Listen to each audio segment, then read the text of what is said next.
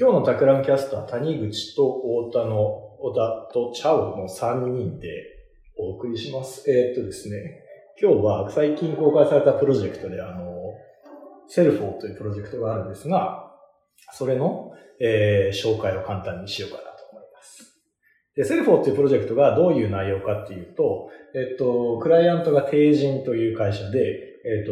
未来の繊維をテーマにした、展示を、作ってくださいという依頼でした。で、機会としては、帝人が2018年に創業100周年を迎えていて、100周年を記念した展示をやりたいというところで、これからの100年の繊維テクノロジーをテーマとして、いろいろな予見の中で、こういった未来のコンセプトを作ってくださいというような依頼が来たんですね。で、テーマとしては繊維というのがあって、その繊維を、バイオミメティクスを使ってとか、100年というスパンの中でとか、あとさらに、ヒューマンオリエンテッドな、人の話を、今重点を置きながらというような中で、コンセプトを作っていってくださいというような中で、展示のコンセプトを作ったんですが、はい。はい、そうですね。はい。それが、去年の12月末くらいですね。5日くらいあ、5日。うん。ちょっともう、ちょっと時間が経ってて、そうだね、思い出しながら話すことになる。2ヶ月ぐらいも経ってますか。そうですね。ちょうど、プロジェクトがタクラムウェブに公開されたので、それ、振り返りながら話そうと思います。はい。で、このプロジェクトで、最初にお話をもらったときに、未来の繊維みたいな、ざっくりとしたテーマがあって、で、すでに、プロジェクトチームがあったんですよね。帝人社の中で動いている。で、彼らがすでにいろいろと、こういったコンセプトのテーマで、展示をやろうというのがすでに動いていたところで、我々にちょっと依頼が来たという流れだったので、例えばその展示、未来の線を作るときの取っかかりとして、バイオミメティクス、もう生態模倣工学っていう、生き物の持ってる構造みたいなものを参考にして、未来のテクノロジーに落とすっていうような、考え方だったりとか、そういったものを使いましょうみたいな部分が出来上がってて、なので結構守らなければいけない要件が、たくさんあったのが、まず最初にコンセプトを作るとき大変だったっていうのがありますね。バイオミメティクスの例をちょっと言ってみますか。例えば、カタツムリの殻で汚れを落とす構造になっていて、それを外壁に使うと、雨とか泥がついても雨が降った時に落ちるとか、構造色とか。構造色ありましたね。ね、この後も話すんですけれども、玉虫がありましてね、玉虫の羽と殻の色が構造色になってて、いろんな角度から見ると綺麗なね、色に変わるっていうものですね。そう、見る角度によってね、殻の色が変わるという、多分みんな見たことがあるタイプの、構造ですね。浜松の、この大学まで行って、専門の分野の教授にお話を伺ったりとかしながら、監修をもらいながらね、コンセプトを作っていった感じですね。そういう意味で、その教授さんとのミーティングがすごい面白かったんですね。面白かったですね。久しぶりに学生という気持ちに戻ってて。そうね、教わってるような感じですね。このバイオミメティクスを使った繊維のアイディアを私たちがたくさん作って、それを持っていって、どうですかと言って見てもらうっていう会をやりました。結構めちゃくちゃなアイディア持ってるんですよ。何の根拠もない。ただ実際には最終的にその時に、僕らは、すごい断片的な、こんなことになってたら面白いんじゃなかろうかみたいなアイデアだけ持っていったんだけど、最終的なコンセプトはやっぱりその時持っていたアイデアが、元となって出来上がったりしていて、で、その元になっているアイデアっていうのが、繊維の種って最初に呼んでたアイデアだったんですけど、これ最初はもう単純に、あれだよね、本当に繊維が種から生えてくるみたいなこと。そう。すごい緩いポンチ絵みたいなもので表現したレベルのアイディアだったんですけど。それどうやって思い出したんですか、そのアイディアが。そのアイディアを作る過程にもう一段階あって、最初、実際のプロダクトというよりはもうちょっと大きいバックグラウンドのアイディアを3つくらい作って提案しただったと思うんですよね。それ話してみます？あれか、羊の話。そうですね。あと夜行社会とか。そうそう。オフグリッドな街になるとかね。世界観を先に描こうとしてたんですよね。で、100年後の未来っていう、その予見のまた他の別の予見があって、100年後の未来を予測するのに、温暖化っていうキーワードを使ってくださいっていうのも決まってたんですよね、確かね。あ、そうそう。で、その温暖化からその導き出される未来の話を考えるときに、ディストピアな世界はあんまり描きたくないっていう、意向もあって、で、ユートピアじゃないんだけど、明るい未来を温暖化と一緒に考えるっていうやり方がちょっと新しいというか。そうですね。温暖化のインプットをしようと思って本を読むと、沈没する日本。シミュレーションしてもね、基本沈没しちゃうんですよね。基本海面上昇していって、で、人類が大変なことになるっていう論調の本ばっかりなんだけど、その中で、確かに海面上昇はするかもしれないが、じゃあ、そうなった時の世界で人間でどうやって本当にもう、ある意味淡々とではないんだけど、ニュートラルな視点で見た時にどうやって生活してるんだろうっていうところで、ちょっと未来を考え始めたりしたんです。確か最初。そうですね。で、そこで考えてたのが、例えば夜行社会っていう世界観の設定で言うと、沖縄とかがすでに実際そうだっていう話なんかもあるらしいんだけど、日中の暑い時間帯にあんまりみんなもう行動しない。夕方以降、日が沈んで気温が下がり始めてから、仕事だったりとか、どっかに出かけるみたいなことをするように、ちょっともう軽いレベルでの、コアタイムというか、自分の生活のコアタイムを、その夜の方にシフトするみたいなことは暑い方の地域では起きてて、で、そういうことが、例えば東京じゃないんだけど、世界の首都みたいな場所でも、起きたりするようになるんじゃないかっていう世界観ですね。そうですね。で、社会が夜にシフトしていくことによって、人間の知覚も変わっていくんじゃないかっていうことを考えて、夜メインなので、暗い中で光って明るく目立つものをよく見るようになるから、白のグラデーションの段階をよく見えるようになるとか、例えばそうなることによって街の看板が今は青地に白なのが白地に青になるとか、ネガポジが反転していって街の見え方が変わっていくみたいなことに広げていって、で、その風景の絵を描いて、アイディアとシナリオを描いてっていうので一つ作りましたね。そうですね。人間の、その標識がね、その文字が反転してる絵を描いてみたりとかね、描いてたし、結構、やたら派手な服を着て外歩いて、ピカピカしたようなのを着てたりとか。あと人の化粧もね、今までの薄い色から蛍光色になるとかは、そう。舞妓さんみたいな。そう。その話を持ってったら、浜松医科大学の針山教授、監修を受けていた針山先生が、人間はもともと夜行性だったんだって話をそれショック受けましたね。それ面白かったですね。で、針山先生はそもそも目の専門家で、目の進化の仕方を紐解くと、人間はほぼ確実に夜行性だったという話があるらしくて、で、その話はすごい面白いですね。逆に人間がその夜行性みたいなコアタイムを思った生活してても全然不思議じゃないんだなっていうのを逆に言うとその仮説がちょっと補強された部分があって、そういうディスカッションをね、先生とかとしながら徐々にコンセプトが、編み上がっていったというか、進んでいって、で、どうやって説明するんだろ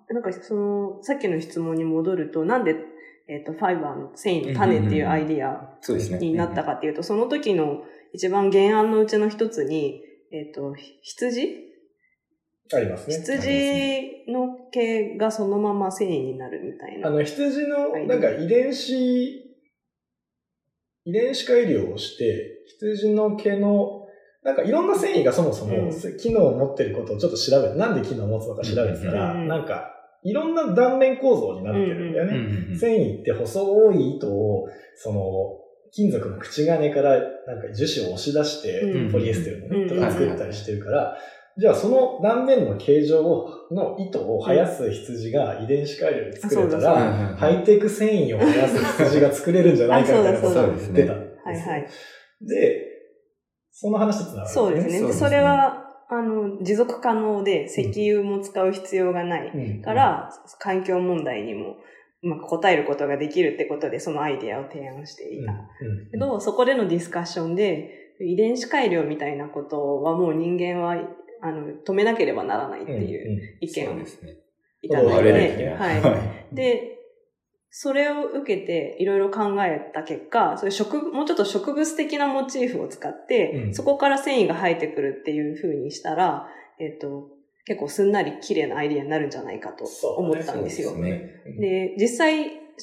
本当に種じゃなくても、なんかそれはもうちょっと比喩的な表現かもしれなくて、何かこう、人工的なものからまるで自然物のように繊維が生えてくるっていう一個のユニットを作ったみたいなイメージ。そうだね。だから結構最初はこう、よりなんか植物的な、本当に巻くと、人の頭のように巻くと、髪の毛が繊維が生えてくるみたいなイラストを描いてたところから、よりなんかもう少しこう、冷静に考えてみると、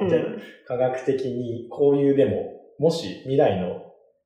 ポリマー10号体みたいなものが開発できたら、で、なんか、帝人社内にいる、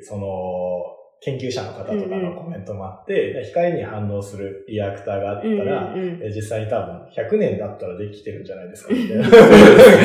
わっとした。それを言えるのすごいなと思いましたね。あの人は多分さすが研究者。で、そういうこともあって、で、徐々にそのアイデアが補強されて、で最終的には繊維の種っていう技術に、セルフォーという名前をつけて、で、これはセルフオーガナイゼーションという、自己組織化って呼ばれる、これはバイオミメティクスにつながるんだけど、生物が、硬い殻を、作っていくときの生成の仕方を模倣した、繊維の種と呼ばれるようなテクノロジーが、使われる世界を、さっきこうちょっと喋ったような、夜行性の社会みたいなところでどうやって使われていくのかっていうのをうまくこう組み合わせて、アイデアを作っていきました。で、その世界をなんか結構いろんなものを作って、なんかこう表現していったんですけど、これは多分ウェブをちょっと見てもらいながらそうですね。してもらうとすごく、わかりやすいかなと思うんですけど、イラストだったりとか、まず最初にシナリオ、テキストの文章を書いていったんですけど、その世界を表現したイラストだったりとか、モックって僕らが普段読んでるような、なんか普段で言うと製品のデザインをこう表現するような模型なんですけど、モックだったりとか、あと50分の1だと60分の1のジオラマみたいなものを作って、世界のいろんなシーンを描くことで、今回の世界観をこう全体としては描いている。これはどういう展示って言うんでしょうね。展示方法、展示スタイルとしてなんだろうね。そうですね。インスタレーションなのかな。ものですね。ものの展示。なんでしょうね。この100年後の世界をいかにこういうものとか、絵で、ストーリーをユーザーに伝わるっていうものなんですかね。結構タクラムの仕事で未来のシナリオを書くってことは多いと思うんですけど、実際に物を作っていかにも使ってそうなところまで落とし込んだりすることはなかなかないので、すごくリッチなシナリオになりましたよね。そうだね。ただのテキストを書くというよりかは、物がやっぱりいろいろとあることで、展示空間が四角い部屋だったんですけど、その中にこうイラストが、囲むように2面にあったりとか、空間も結構ちゃんと、埋めるような形で、ジオラマとか模型があったんで、部屋に入ると結構未来の、ちょっと夜行性になってて、で、かつ、ちょっと温暖化による海面上昇で、旧都市部が沈んだ世界みたいなのが、なんかこう展示全体から空間として、なんかわかるような、構成にはなっていました。一応ウェブでも見れますよね。そうですね。展示の様子が。そうですね。なんかこう、いろんなメディアのもの、イラストだったり、その、モックだったり、ジオラマみたいな、なんかいろんなものを作って、なんか一つの世界観を表現したんだけど、なんか、このやり方をやってみて、今回、どうでした？どうそのチームとしてめちゃくちゃ大変っていうか、作業量の多さは大変で、でもそれはすごく充実感のあるいい仕事だったなと思います。実際にモックができてくるのが展示の数日前とかっていう感じだから、なかなかこれを見ながらまたアイディアが膨らんでとかってことはできなかったんですけど、でもそこ大変だったよね。そうですね。実物をできないのは、例えばイラストをね、描いていくっていうようなことを同時にやってたからね。でも、物を作る前に相当ディスカッションして、浜松医大に行って話を聞いたりとか、本を読んだりとか、インプットの量がめちゃくちゃ多かったので、その分、広がりましたよね。そうですね。無意識的に結構なんか、ある程度、感覚が共有できていたレベルがある程度高くはなってたよね。そうです。議論してる時間が長かった。そうですね。どういう風になってるかっていうと、その繊維の種であるセルフォーっていう玉状のものからちょっとピヨンって繊維が生えてるものが中心となってるんですよね。はい。これは何でしょう。模型という位置づけのものですけど、実際には本当に超細かい粒子で、その粒子からの真ん中の部分から徐々にいろんな断面形状を持った繊維が伸び出してきている様子を、示している模型のを作ってるんですけど、これは何倍というイメージ何倍なんだろうね。顕微鏡で覗くと見えるくらいの大きさのものを、顕微鏡で覗くと見えるぐらいかなりビー玉サイズくらいにして展示してるってイメージですよね。で、そこから繊維が生えてるんですよ。ラジオで言ってもわかんないかもしれないんですけど、そのちゃんと口金の形で生えてて、でその口金がロゴとしてその玉に書いてあるっていうちょっと凝った作りになってます。粒子を顕微鏡で覗くと、実際に繊維が生えてなくても、どういう繊維が生える粉なのかがわかるみたいな。なんか謎の機能性を検討されていたりするんだけど。はい。で、3階層になってて展示自体は。そうですね。で、その原点となるセルフォーがあって、その次の層に行くと、それを活かしたプロダクト、日常生活でどういう風に使うかっていうのが展示されてます。で、2つあって、1つはヤモリスプレー。ヤモリスプレーですね。と、もう1つが福輪ですね。福輪ですね。ネーミングがね、すごいドストレートな感じの。ヤモリスプレーって何ですか？ヤモリスプレーが、どうですか？ヤモリスプレー何ですか？何ですか？で、ご存知の通りに、ヤモリの図面の下に結構粘着力がある、構造となってまして、壁にね、そう、壁にベタベタ貼れるものですね。このスプレーが、要するに、セルフォーク、同じ機能を持つセルフォークを、物の表面に噴射したら、その物が、その粘着力がついてしまうという機能ができますね。そこで、地球温暖化によって人の、居住間がどんどん狭くなった時に、いろんな収納が使えなくても、ペタペタで、壁で、そのまま収納できてて、しかも、グルーじゃなくて、綺麗に取れるっていう、機能性も持ってますね。そこがヤモリ製だよね。ヤモリ製ですね。バイオメティクスの一つですね。足裏のように、結構好きなタイミングで取ったりつけたりができるっていう、今多分、あらゆる接着剤、ポストイットぐらい軽いものだったらあるかもしれないんだけど、ある程度重量物になんか吹きつけて、壁に好きなように留めるみたいな、ちょっと欲しいなみたいな、そういうスプレーが出来上がっていたりとか、福輪は何でしょうね。福輪は、ウェブを見ると、実際このリンの一番下に、穴がついてますね。その穴から、セルフォークが、自己組織化という機能がありまして、これ何かっていうと、そのセルフォークが、所在する環境によって自分で機能を判断しながら一番環境に合う、機能を持つ繊維が伸びてくるということですね。そういう意味で、人が、式において、単純にセルフォークだけでいろんな機能を持つ服ができちゃうっていうことですね。クローゼットの中にこの福輪というデバイスをつっているイラストが、プロダクトの写真と一緒に、掲載されているんですが、セルフォーが服の形に自動的に伸びてくれるので、これをクローゼットに吊るしておくだけで、服が家で作れちゃうという、そういうデバイスですね。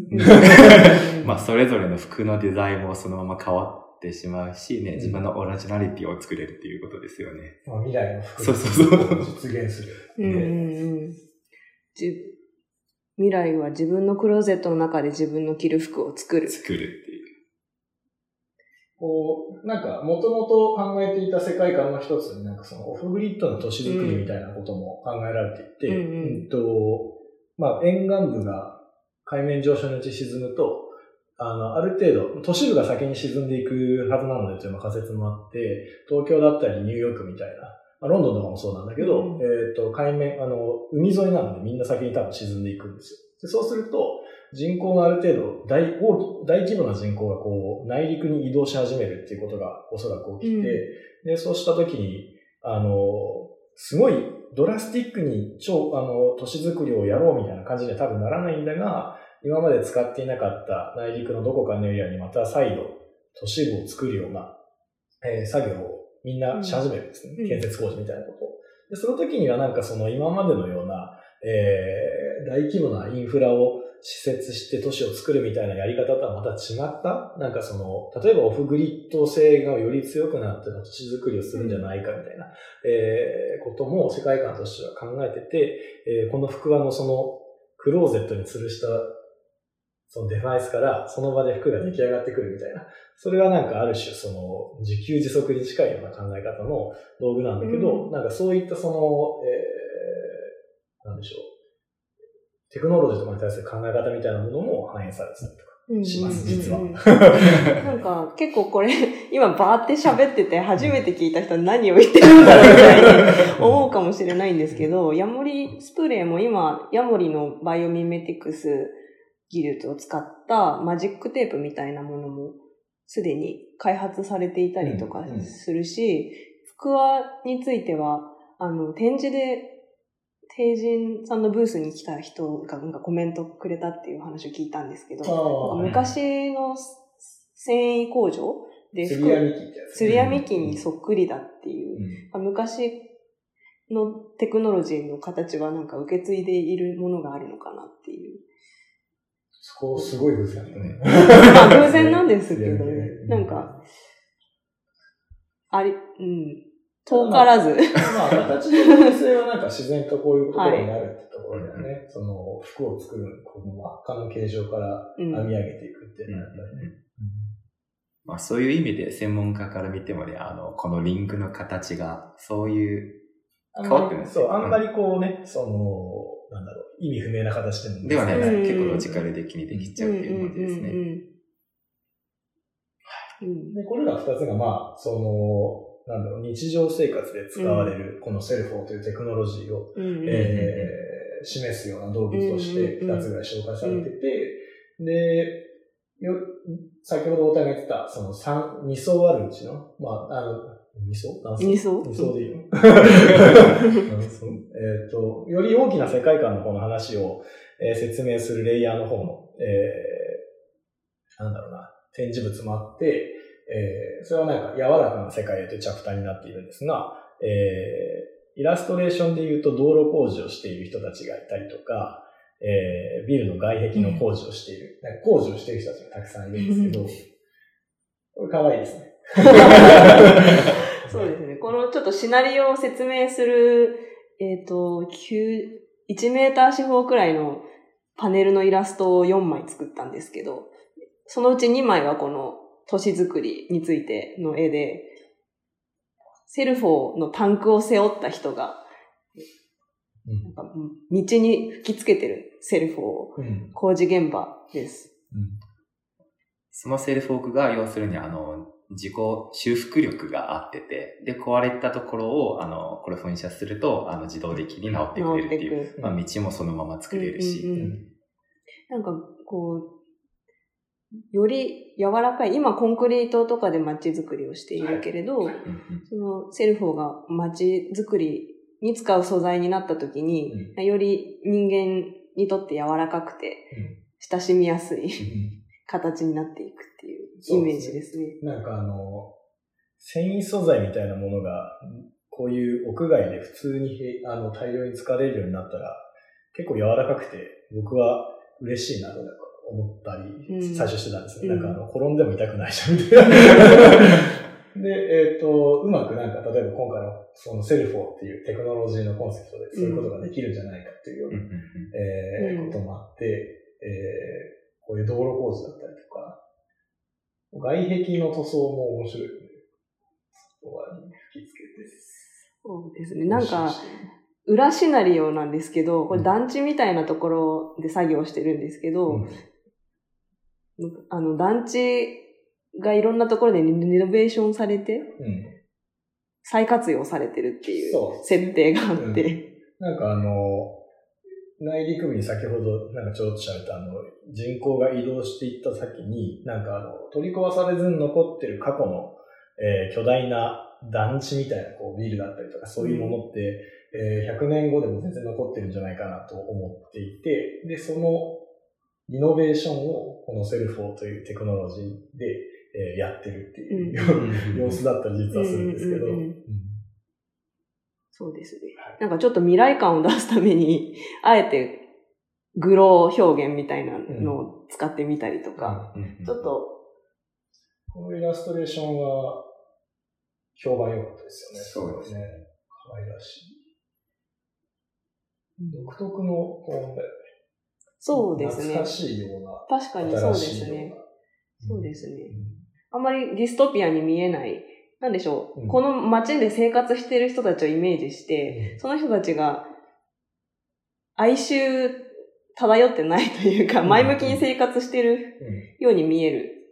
そうね。かといって、こう、あまり前向きすぎて、なんか、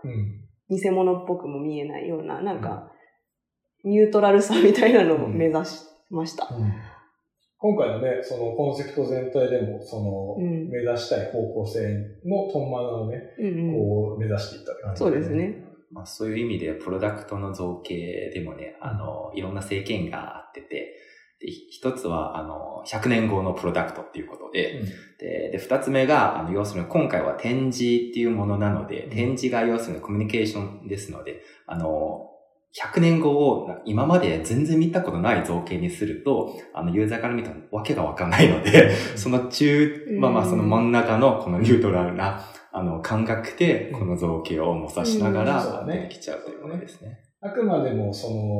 まあ、100年後の世界からすると100年前の僕らが、ものを見たときに、新しすぎる、全く知らない造形だとそれが何なのか、判断できなくなっちゃうので、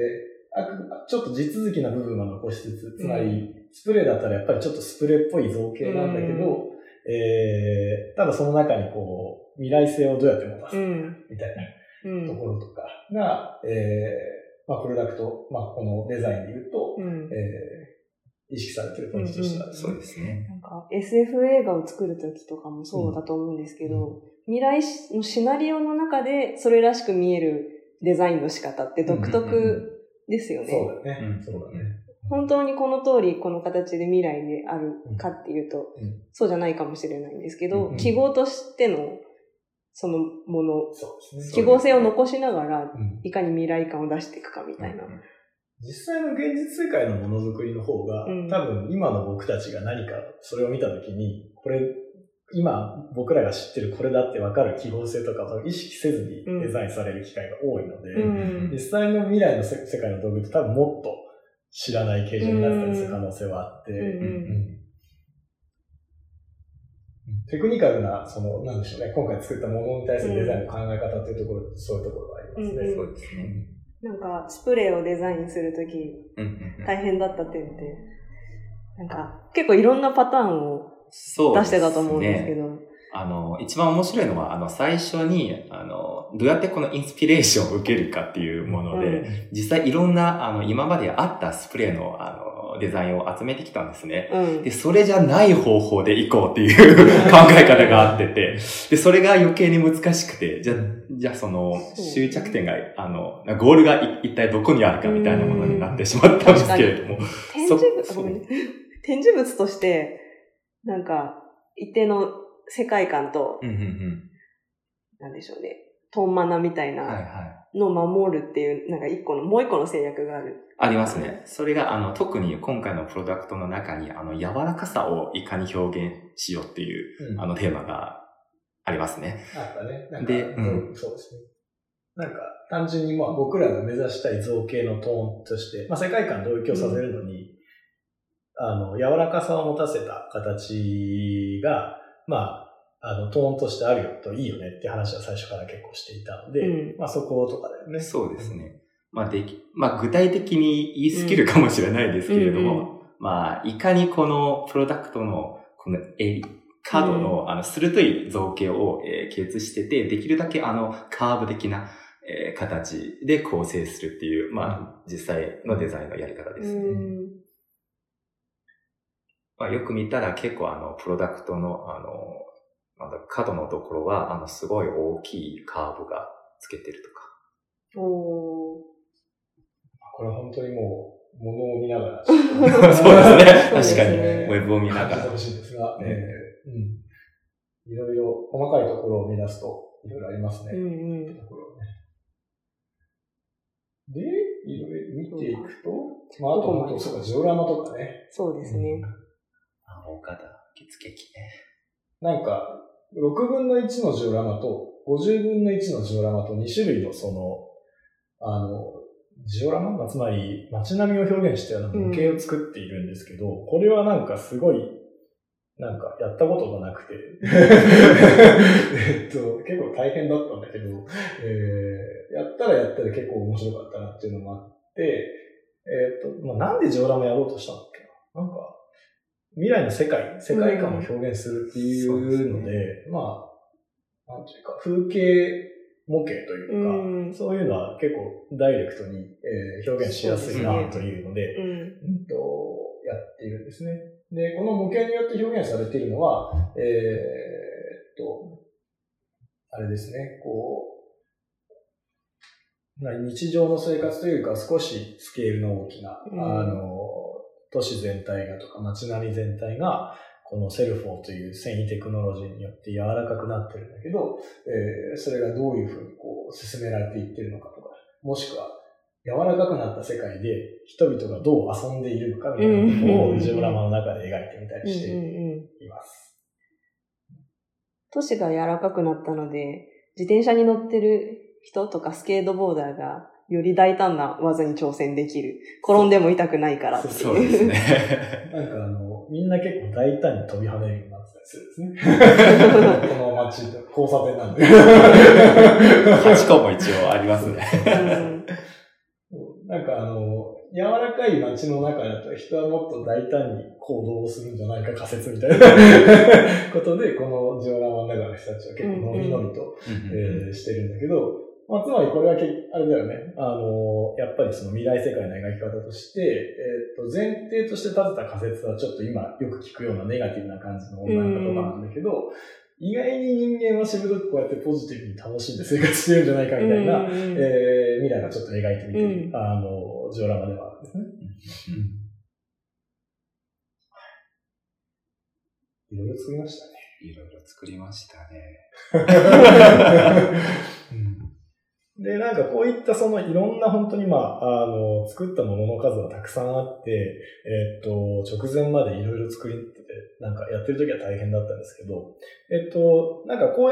いろんなこういうものを作って未来の世界を表現するっていうアプローチは、未来のシナリオを作るだけっていう意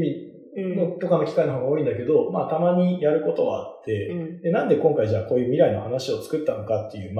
一番その重要なポイントは、今回そもそももともと例えば僕らが未来の話を作ってくださいって依頼された経緯の方で説明すると、まあこれまでの100年という企業の歴史があって、次の100年のビジョン、長期的な、未来の考える視点を持ってほしいという、そのビジョンを例えば定人社内の人たちに向けて表現する、そのためのツールとして、まあ今回の展示だったりお話みたいなものを例えば作ってみたりしているんですね。僕らが、まあ化学繊維の研究家とかの人たちからするとかなり門下間の人間なんだけど、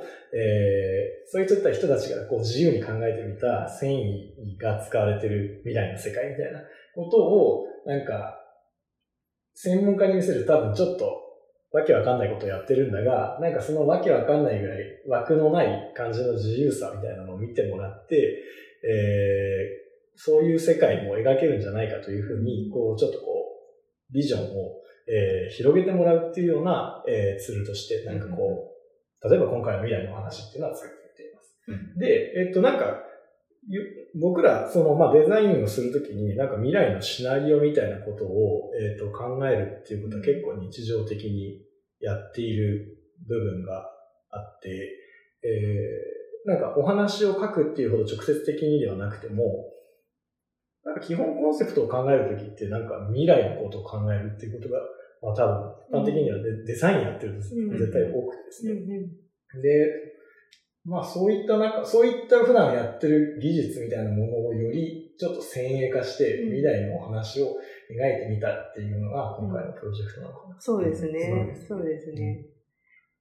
なんか他のブース、この展示って9つのテーマがあって、それは繊維がそのうちの一つで、他に例えば自動運転とか、食の未来とかがあって、自動運転のブースでは、50年後の100年後か、自動運転が普通になった未来の小説、小説家の方が実際にシナリオを書いて、それを文庫本にして配ってたりとかして、で、その小説の中の物語をライブペインティングでイラストレーションをバーって書いてたりとかして、なんか、すごくいいシナリオの伝え方だなと。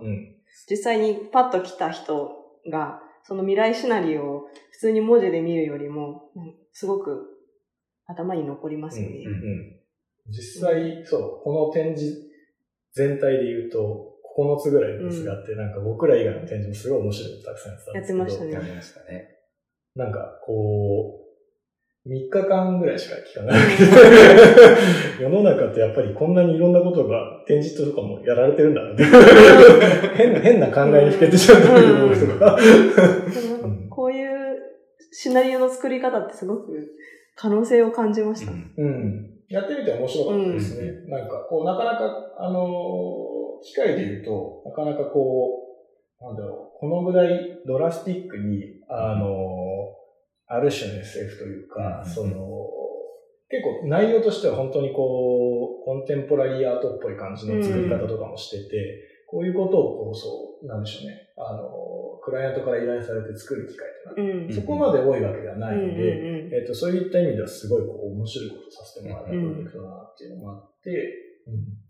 あと一般的に、例えば他の会社でやると、基本着地が一つのカテゴリーのプロダクトとか、例えばプロダクトをデザインするとか、イラストを描くとか、で結構今回はいろんなジャンルのデザインを同時に進んできてて、まあそういう意味で、こういうまあデザイン力がタクラム的な感じですもんね。そうだね。ち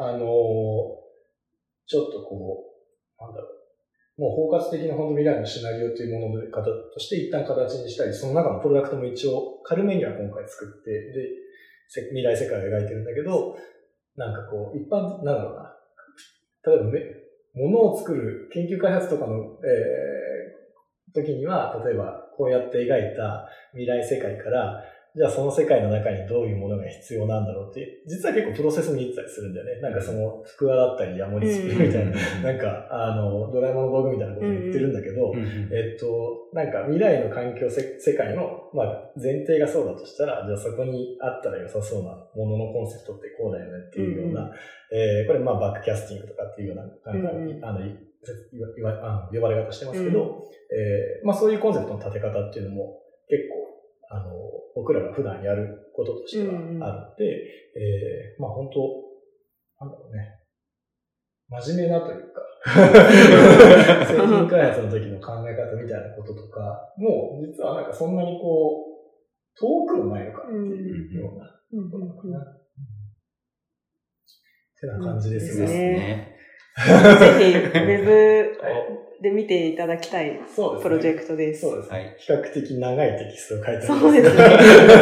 そう、ちょっとこうやって話さないと補足がないと分かりづらいかもしれないですが。補足用の放送みたいな感じですね。はい。はい。はい。では。そんな感じ。そんな感じで。ありがとうございました。ありがとうございました。何か感想があったら、ハッシュタグタクラムキャストでお願いします。お願いします。はい、お願いします。はい。